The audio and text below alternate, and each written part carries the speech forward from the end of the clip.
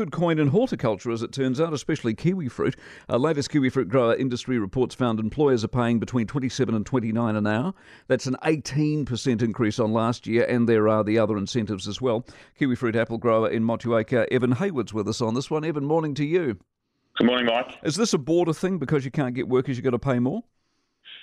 Yeah, largely. I think, a lot of the orchard work is done on piece rate. So, the guys, have come back for a number of seasons now and are getting better at what they're doing and, are picking more and pruning more during the day and are earning more as a result. But, generally we're seeing a gradual increase in wages across the board, across all levels in the business. Good. Has the RSE program helped in any way, shape or form or not? Oh, look, we wouldn't be here without it. It's absolutely critical for our horticulture industry.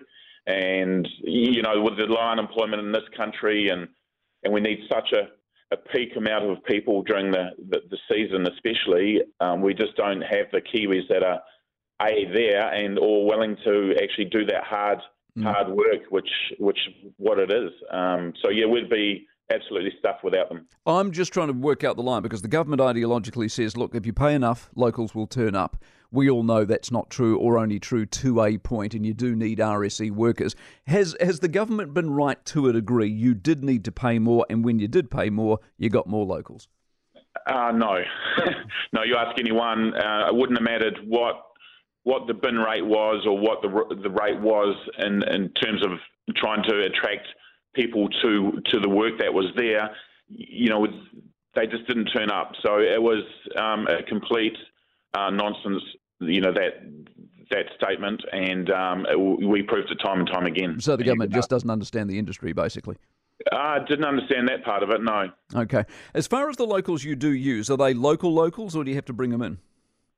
Pretty much locals, but there's, in terms of the seasonal work, those locals are just not there. They're either in full-time work or they're just not working. Yeah. Does it vary much between apples and kiwifruit? Not really. No. So it's the same sort of money, same sort of graft and labour, etc. Correct.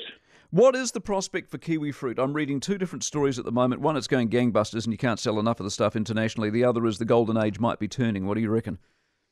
Look, I think the demand is there. The Sun Gold Kiwifruit is a fantastic product, and it doesn't really have competition out in the marketplace. There are other gold varieties from different countries and breeding programs, but the particular variety that we have is second to none, and it's just in huge demand all around the world. And the quality of fruit grown in this country, but also under license in different countries, ticks all the boxes for consumers, and they can't get enough of it at the moment. Good to hear, Evan. Nice to talk to you. Appreciate it very much. Evan Heywood, who grows apples and kiwi fruits in Motueka, in the beautiful part of Nelson. Having picked a bit of kiwi fruit in my time, my dad ran an orchard there for a while. I mean, it's good for 20 minutes then, and you sort of get a sore neck and you're carrying too much weight and you want to go home. But when you're actually employed, as opposed to being the owner's son, you've got to carry on. So it's got to be better than asparagus. That sucks. I think asparagus would be your worst. Well, berries are tricky because you get a bit squashy in the heat and the gloves. You know what I'm saying? If you could pick any fruit, what would you do? What's the ideal fruit? I quite like if I could drive the machine that lowers down over an olive tree and shakes the olive tree. So you just want to be mean to plants. That's yeah, pretty much. I like machinery. That's all.